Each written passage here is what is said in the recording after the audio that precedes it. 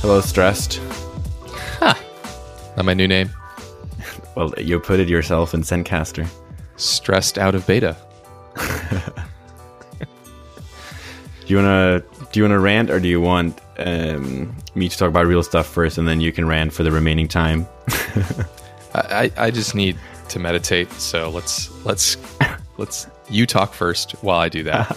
I'll practice my breathing, and then by the time I talk, it'll just be all positive. So yeah, before this call, it was just like a long string of things that didn't go well, and then finally we were able to record, but we don't have that much time left. That's right. So we'll see what comes out of it. All right. Mainly, what I would like to talk about is my Q2 plan, which I'm pretty excited about. And shout out to you and Derek in the mastermind. Like, you guys really helped me. I think it was pretty obvious last week on the podcast that I was a bit stressed out, and like when you used the word hunting season, it really resonated with me. Like, I was like, oh damn, like we need to figure some things out and like go out and, hunt for some prospects. And I think, yeah, I was it's obvious to me now that I was skipping ahead a bit. So we had our original mastermind, and we actually didn't have time for my update because we were talking so much about other things. So we rescheduled the day after which was nice because then we had an hour to talk about me and all my problems. It was really funny the way it went. So the first half hour was just me and Derek. Derek, like, he's like the mom test therapist or something these days. Yes. And he's getting really good at like asking questions and kind of like try to reveal what's really going on. So he was basically just like doing that for half an hour. I don't know, just in that half hour, like my mind started to, my mindset shifted a lot, I think. And then after half an hour, you unmuted yourself and you're like, okay, here's what I'm hearing. And you kind of took over, which was really funny. But what you said was, and it kind of stuck with me, was that you thought it sounded like I had an equation and it had a zero in it. And I needed, before I would get any results, like I needed to find out what that zero is. Is that's kind of what you said, right? Yeah. All funnels are multiplication problems, and you've got a zero somewhere in your funnel, and I think it was stressing you out.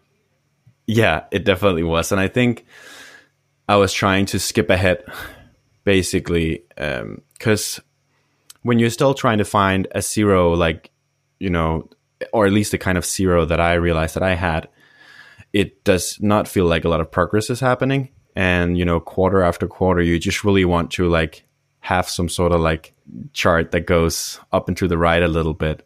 In relation to what you said, which is funny and made me think that you're really a startup OG, I was listening to the Starting Greatness podcast today, as I sometimes do.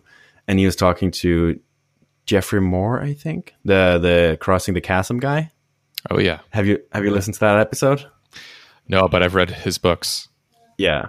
It's so good. In the podcast, they talk about you need to find the slowest gear.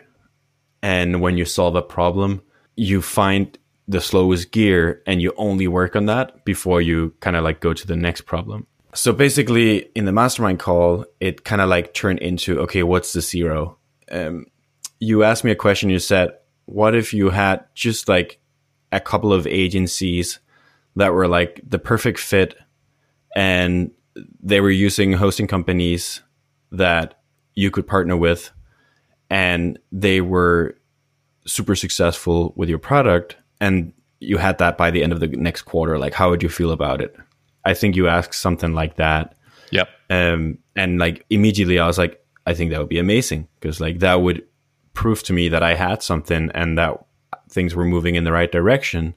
One thing I said was that it, for me, like kind of like what I felt was the biggest opportunity for Branch was still working with hosting companies. I think actually I said that before. Working with hosting companies just seems like the biggest opportunity in terms of distribution and the kind of customers that I want to get. And also like from like a leverage standpoint, like going through the hosting companies is an easier way maybe to reach more agencies.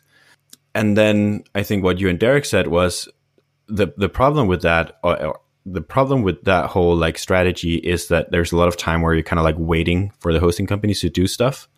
So it's been taking much longer than I thought it would or hoped it would. But I think what you and Derek started to talk about was like, you need to find the ways where you don't have to wait for the hosting companies. And there's a lot of stuff that I could do that doesn't require me asking them for permission. Right. And like, there's no rule that I can't talk to agencies using WP Engine without asking WP Engine if I can talk to them. Like, they don't own their customers, or they don't own the access to their customers. Right. And working with the agencies directly before thinking too much about the distribution aspect would help me get to product user fit, which is something we talked about on the last episode. So I'm not going to talk about it too much, but not like now things really kind of like started to fall into place with me. And I think what I said was that what I was trying to do was maybe just ask you guys permission to spend yet another quarter working on the hosting company's strategy, which feels kind of crazy because I've been doing it for a long time now and it hasn't really shown results yet. Still, like, I still believe in it, and it felt like, you know, the most important thing to work on. But it's like, how can I justify spending even more time on it when I'm always like waiting to see the results and waiting for them to do stuff that I would like them to do. And you're like, maybe you don't need to do that. Like, maybe you can still have that strategy in the back of your mind while you start working directly with the agencies to find the product user fit. And then as long as you kind of like, as long as the agencies that you work with, that you keep in mind, or like that there is some sort of like distribution strategy behind them. Like, let's say you find a really strong product user fit with agencies using Pantheon, then, you know, when you have that and they all start, you know, raving about the product, there's an obvious like distribution thing you can do, which is work with the hosting companies to spread the words. And you have really strong testimonials, which is like a crucial part of finding product user fit, is you get those testimonials, and then, you know, the rest will come, basically. Yeah, exactly. And I think my recommendation was treat the partnership that you eventually have with the hosting company, treat that as really formalizing what you've already done, rather than a permission slip to do what you want to do. Afterwards. Yep. Yeah. And then another thing you kind of like suggested was a small ask that I can do with the agent or with the hosting companies now is say, hey, could you introduce me to some of your agency customers that would be a good fit for this? If you ask that question the right way, I think it's an opportunity for you to basically say something like, you know, you already have like ways that people can deploy to your platform, obviously. Like, some of them are more automated than others. Some of them are complete manual processes. Do you know someone like who would be an even happier customer of your platform if they had a better, you know, way of deploying their code? So you don't want to say to them that their platforms suck, right? But kind of like why Branch exists is because what they have for deployment is not enough, right? Yep. So that's kind of like what you want to hint at, and give them like an opportunity to maybe delight like some of their customers by helping them get a better setup and work with me. Yeah, and this is where I brought up the jobs to be done 4 forces framework, and talked about how if they're close to their customers, they should be aware of some of them that have a problem with the current state of affairs. Yeah. You know, and they're not aware of a better way, but man, they wish there were a better way.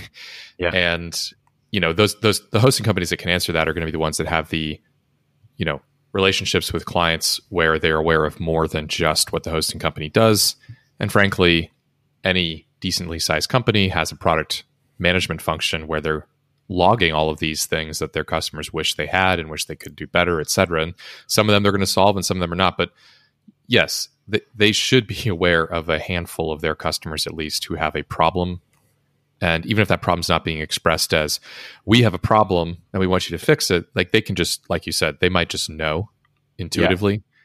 And, you know, that actually is you making progress without the hosting company having to do much other than de-risk a partnership, which is in their best interest to do anyway. Yeah. Yeah. So, I mean, it completely resonated with me, and I think I was kind of instantly sold on the idea, and it was basically everything I wanted to do. And I think a lot of I think that's what happens all the time in mastermind discussions is deep down inside, like you kind of know, what you want to do, but you kind of like want that permission, some sort of like, I feel like now I have basically a good excuse or like a good story I tell myself about why in yet another quarter, like I'm spending a lot of time on a very small group of users and not growing really, if that kind of like makes sense. Like it doesn't feel like a ton of progress, but it's actually the most important part. And if you read the Andreessen Horowitz blog post on product user fit, like it's a pretty crucial part, and it's gonna be what determines your future success. Yeah, exactly. I mean, you're setting the stage, and this, I mean, maybe part of the reason you're looking for the quote unquote permission is that you're already sold on this to a large extent, and you want to be, intellectually honest at the same time. But sometimes your intuition is correct, and it's good of you to doubt it and to second guess it. And humans are awfully good at finding corroborating evidence for their biases. But I think your bias is correct in this case. And actually, I've said it this way before, like your startup is a hungry system. And so growth is always finding the worst bottleneck, which you could phrase as not enough blank are blanking, right? Yeah. Not enough something are doing something. Yeah. And then figuring out how to remove that. And I think, yours here is not enough agencies are converting into happy paying customers. And if you solve that, then what are hosts? Hosts are just a way of scaling that much more strategically and rapidly, right? You said another thing that was interesting. You said, because what I opened with was that I feel like the product is really good right now, and it's where it needs to be. Like, I don't think improving the product much more would help us really. And you said, let's test that. Let's keep the customer constant, like the basically the agencies that I think the product is good enough for. And then like the objective is to test that and work with the agencies to find out if it's actually, good enough and how it could be better. And one of the most important parts of product user fit, according to Andreessen Horowitz, is the user testimonial part. So you want the people to say, like, you want them to go on Twitter and like tweet how amazing it is, or like send you an email with like how much they love it and stuff like that. Yeah, absolutely. In Crossing the Chasm, like he's also talking about like early on, you are doing small, almost like consulting projects, and you are working so closely with your early adopters that it feels like you're basically just like a consultant working with them. Yes. And I think that's what both of us are doing right now. Yeah, it is. It is. I mean, revenue is the evidence that one of those consulting projects has culminated in a subscription. Yeah. But it is not, I can't force it, right? I mean, I could, but if I force it, that's going to be soft revenue. It's going to be churn-ridden revenue, and you're not going to have the delight that you want to have. And it's just a weaker business foundation, which you might have to do, but we don't. And that's a very fortunate position to be in. But since we don't, let's not. Yeah. So anyways, like after the mastermind, like I was really excited about everything again. And like, it felt like I was on the right track. And so what you asked me was like, if you had like a couple of agencies that were really excited and you obviously had product user fit with them, like how would you feel about that? And then my instant answer was like, that would be amazing. Like I would be so excited. And then I think Derek asked, what if you had 5 times more traffic or like 5 times more leads? Like, could you potentially still have the same problem as you have right now? And I was like, I really could, because there is some volume right now, right? Like there is people signing up every day, but if there's 1 or 2 people signing up, like, 2 is double of 1, but like it doesn't really make me more comfortable at all. Like what I care about is like, do I see that product user fit? And I think I have product user fit with some of my paying customers right now, but I think the customer profile of those people aren't necessarily the agency perfect, customer that I have in mind. So I think it's worth spending more time to get to that point before thinking too much about like the next steps. And that feels good. And I was sharing the plan with Bjorn and talking to him about it. And I could tell that I think for maybe a week or two, like he's been worried, like what's the plan basically. And I could tell that he understood why this is what we need to do. And he was excited about it. And I think he even said that he just felt much more optimistic, like after seeing this plan that we now have, that we can basically follow for the next 3 months. That's great. Yeah, that just feels really good. And I think it's so important when you're going to a new quarter that you feel optimistic and you feel excited. Like that's just so critical. Like the job of the plan is to reignite the fire somehow. Yeah, agreed. I mean, you're really laying out goals that should be aspirational and motivating. Yeah. If they're not, something's wrong. So now I have a Trello board with all the hosting companies that I'd like to work with, and cool. As columns, and then the cards will be agencies. And so far, I just added the agencies I already know, and I know which hosting company they're with. Yeah, this week I have a meeting with a fairly big agency, at least one. And then I also have a meeting with a large hosting company to kind of like restart the talks. And on Friday, I had another call with another hosting company, and it just feels like, things are moving a bit now. And I have like more of a clear idea of basically what I'm asking from those hosting companies. Also, we're launching with a new partner this week. Oh, congrats. At least on like a build recipe. So that's cool. The meeting I had on Friday was really interesting because it's a hosting company where basically I think what they're thinking is that they don't have like all the bells and whistles, like developer features that they need to cater to agencies.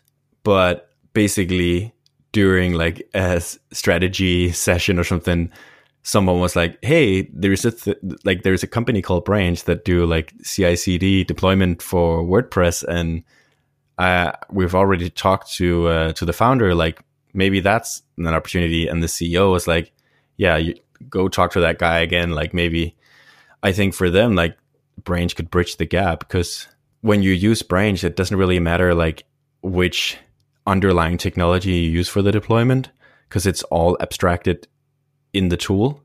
Well, maybe the difference isn't so big between like one of the big expensive hosting companies and a smaller one if you're using Branch to do your deployments. Interesting. So it could level the playing field for them. Yeah, maybe it's even like parts of the hosting experience become more commoditized, I guess, when you're abstracting it behind it. Yeah, I mean that's the implied trade-off there is yes, it's that. It's okay, what do we do? Yeah. But you can even start you can even start to think if there's like a platform aspect to it as well. Like based on the recipes you see in Branch, like would that make you consider a different hosting company? Like would you shop around basically for would it make sense to like start the project on Branch and then like decide where you want to put it? Probably not, but I don't know. It's just fun to kind of like think about. There's some good content marketing potentially in there where somebody outside of the day-to-day product work that you guys are doing now can write up we looked at all these recipes and what did we learn or what did we find in doing so? And like, how could that inform your decisions about, your next project? Just thought. Yeah. So Cool. just to wrap up, like, I think maybe I should just read the objective for Q2. So for go for it. accountability purposes. So the objective is basically find product user fit with agencies using hosting platforms that would make good partners. So, when I evaluate an agency as like a good Brainz customer, I have to keep in the back of my mind, like, who's their like preferred hosting platform and how many like similar agencies would that hosting platform have that this could spread to. And I think that's at least like that's a framework that's pretty easy for me to understand. Yeah, so I have a whole roadmap now and I'm pretty stoked about it. That's great. Congrats. Yeah. Thank you. And thank you so much for helping me get back on track. Oh, for sure. Yeah, no, sometimes you just need to. Wonder how many people are in masterminds with their investors. Depends on a lot of things. Yeah, no, it's a pleasure. So now it's your time to rant. It's all melted away, man. I'm just happy for you now, and I feel like that sometimes happens. Like you're a little tense or something, and then we get into the business, and then you get excited and you forget about the real world. And yeah, definitely, that definitely happens.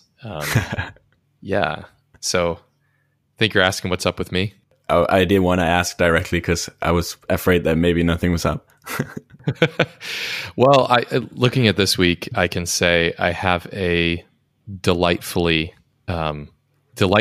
relatively empty calendar. So I've got a Maker Day today, a Maker Day tomorrow, probably not quite a Maker Day on Wednesday, but then also a Maker Day on Thursday. So I have 4 out of 5 days where I have just big uninterrupted blocks of time. Yeah. So, I haven't articulated Q2's objective yet as concisely as you've done yours, but if I could sort of ad lib it, it's essentially finishing what I feel like is this product needs to go to market. Like if I don't shift my attention, it's actually maybe where you were a month or two ago when you felt like the product, now you're saying it's ready, right? Mm. It's ready for more learning, right? The bottleneck right now for you isn't roadmap. It's learning and getting more validated things on the roadmap. Right now, my bottleneck is roadmap for this foreseeable future, meaning, product development where there's a clear need and it would be a good use of my time. And I've been in that mode for a while, easily since the end of Q4. I think half of Q1 was spent fundraising. However, so I didn't really get to where I wanted. So I feel like I'm probably 4 to 6 weeks behind product-wise where I wanted to be by this point. But between fundraising and spring break and current circumstances, maybe there's a good excuse there. But what that means for Q2, though, is, starting out with a handful of very happy customers, which means both, free users and some paid, finishing that version of the product where what I need at that point is more learning from the market as opposed to more product development cycles. I think I can get there if I put my head down, this week and next week and probably 3 or 4 weeks straight, which won't happen that way. It won't be straight. So let's just say the first half of Q2, really catching up on the product, getting it to where I want it to be. Notifications and reporting is a big feature. Telling people what their latest forecast is. I do have some scalability challenges when I do have some customers who are paying for the product who have thousands and thousands of subscriptions. And, the tool just needs to be optimized for those use cases. And as well as freemium, actually. So looking at my Trello board, it's like freemium support, thousands of customers, subscriber support for modeling, notifications and reporting. I mean, these are really good meat and potatoes features, and it's almost like, well, why didn't I do these already? And I think it's because, I was working on the is this valuable for anybody piece. And it's like, now that I have that, it's time to go to market with that version that I feel like is going to work for a majority of the customers I want to have in this first wave. If I'd gone live and it is live right now, but it's not a paid version, as we all know. But like, I'm not spending a lot of my time right now shouting from the rooftops that you should use this and everybody should use this and videos and content and all that stuff. I feel like the second half of Q2, I should be able to shift my attention to primarily focusing on, going to market, shouting from the rooftops about the different features, teaching people about what is really going on underneath the hood, all that good stuff. I feel like that's where I can be by, say, March, April, end of April for sure. And it'd be great if May was just a partnerships and integrations and really just a content and blogging month, getting word out. Because at that point, it really could be, again, the bottleneck is not a validated roadmap. It's, I need to go learn from more people, get some real subscribers, get the subscribers' feedback, and just kick it off like so. Well, there's a joke that you don't have a scaling problem until you have a scaling problem. But if you have a scaling problem, I think it's it's fair game, right? Go in maker mode. Yeah, I do. I mean, I have a scaling problem in the sense of some of the customers I want to bring on board in this first wave are big customers, meaning they have big customer bases themselves. And, I obviously it would be silly. It would be a missed opportunity to not support them, especially when we're not talking about, it's not like I had to spend 6 months to make that work. We're talking about optimizations. And, anytime I do an optimization, I'm not trying to just like make it faster. I'm probably doing some re-architecting because optimizing at this stage isn't necessarily making the loops go faster. It's, maybe doing really refactoring the way the code works sometimes and saying, why are we doing this 10 times? This part can run once and, we can save that result and then do it, reuse it. It's just a lot of do not repeat yourself, and refactoring is actually a decent chunk of the optimization I'm talking about.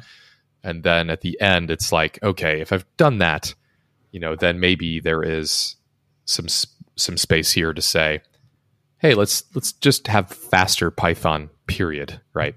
But that's not really it at first. So, yeah, man, I love the thing you shared with me. I don't know if you want me to share it here, but you shared something about how fine-grained your reporting is if you're like working in the thousands or if you're working in millions. Like how many where do you put the comma or the dot in America in the numbers, like the accuracy? Yep. Do you know what I'm talking about? I do. Yeah. I've been thinking about that a lot. So the idea is that right now the simulation is the most, computationally intensive part of the product. And so if there's something I want to make go faster, it's the simulator. And right now it is fine grained down to the level of simulating, an individual subscriber for one of my customers. So, full control over one subscriber, potentially out of 10 or 20,000 or 50,000 subscribers, and what that subscriber does. Do they upsell? Do they churn, etc.? Turns out if you have that many subscribers, if you're, let's just use a silly example. If you're Microsoft and you have a bunch of Xbox subscribers, you don't need to simulate what, my son does on a subscription. Now you can, but you can probably model things on a coarser grain, which means 100 in a piece, 100, 1,000, 10,000, etc., as opposed to, doing one at a time. So that's something I can definitely do, and I think that's pretty acceptable because you look at software, even like Photoshop, etc. How fine grained do you want to do this anti-aliasing? There's a lot of parallels where you don't necessarily need the finest grain approach to things to get an accurate answer. Yeah, I mean, for me, like the example I think about is in financial reports. Like you simplify them by removing a couple of zeros, and then you just add like a little note, like this is in thousands or millions, and then people know that, you know, the company did make $1,000, like they made $1 million, but like there's no point in like adding all those zeros. Yeah, actually, it's a mistake to do so because, you know, within the margin of error is hundreds or thousands of units, if you will. Yeah.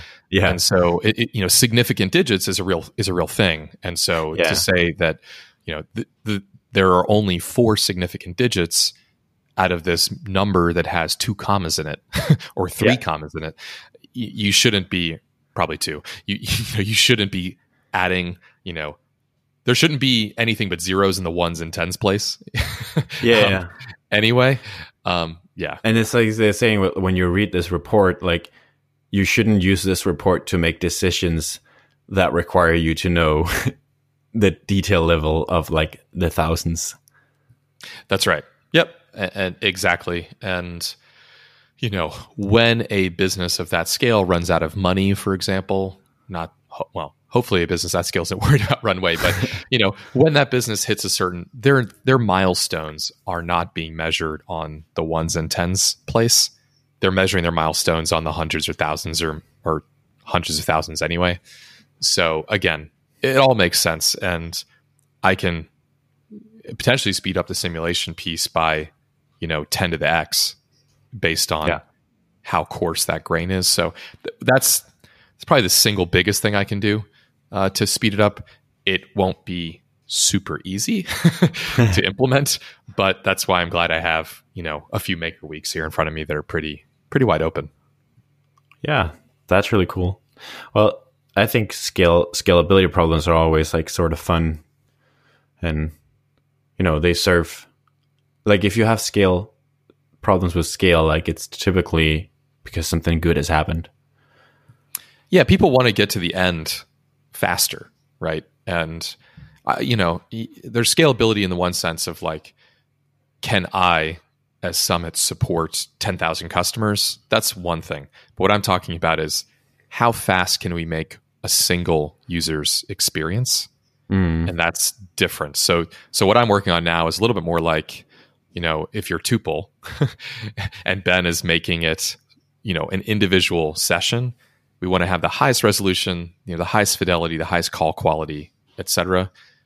It's not really scalability. It's actually a quality, you know, issue in a sense. It's like the speed of an individual's experience.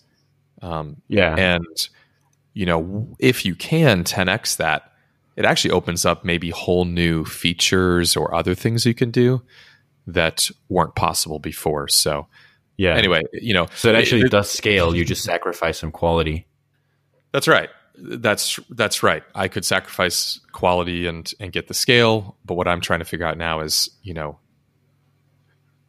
significant digits, figuring out how to make a single user experience very fast. And, you know, to put it in perspective, the way it works right now is already, let's say something takes 10 minutes that normally would take 10 hours to do. So, you know, and that's pretty accurate. So the fact that I've already, you know, made it 60 times faster, you know, than the equivalent, right, is good. But it turns out that there's a return. There's a big payoff if I can get that up to 1 minute or 10 seconds or 1 second. And that's what I want to aim for. That's what I'm aiming for. And frankly, you know, why not? Because then I can support, again, there's a large universe of prospects that I can support. And I don't want to go live. I don't want to be shouting this thing from the rooftops and have, you know, 3 out of 10 prospects who I really wish would become customers say it's not working for them, right? That's not a win. It's just going to stress me out more then, because of course I'm going to have to fix it then. So for the big users, you need to make sure it's fast. So, because that'll like show them that it's a quality tool. But for the users with not a lot of subscribers, you need to make it slower. because otherwise they think that it's like it needs to take some time before you believe that it's actually crunching the numbers. It's like if you buy a loudspeaker, like you want it to have like a certain weight. So you think it's good. Isn't that funny? Yeah, there's a fair amount of that, and I'm working on making making it more transparent. But it's a good place to be. I'm feeling good. I started this call saying I'm not feeling good, but those are just regular speed bumps that are now much more common in the environment that we're in, and hey, we're all in it together. So I'm not complaining. We have it pretty good, very good compared to many. So it's just it's learning to lower. Maybe in some sense, it's learning to refine my expectations of myself and say, it's not the same as getting up at 5 a.m. and having that uninterrupted time. This is I'm in summer mode again. And there's a lot of things that we'll appreciate even more when we get back to normal. Absolutely. And I'm appreciating some things more now in the abnormal. I mean, there is the for worse. There's also the for better, spending a lot more time. Dude, every time I go out in the kitchen, make a cup of coffee, like it's like a little moment.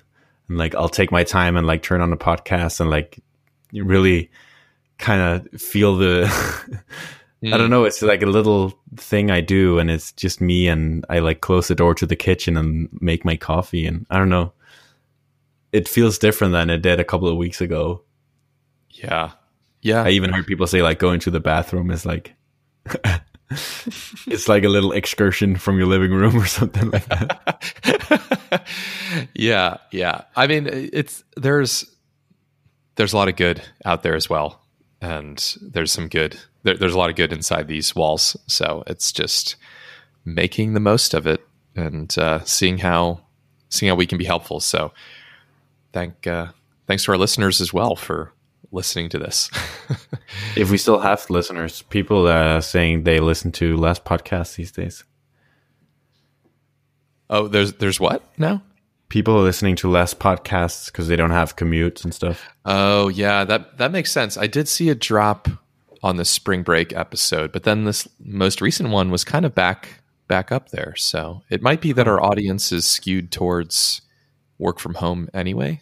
But I know Maya has stopped listening to this podcast, at least for a while. I think she's had enough of me. I don't need 40 minutes of Peter I can't respond to in my break from Peter. 40 minutes of Peter that I cannot retort. Yeah. So, all right, man. Yeah. I am glad we made it happen. Yeah. Thank you for your patience. No problem. Talk to you later. All right. Cheers. Bye.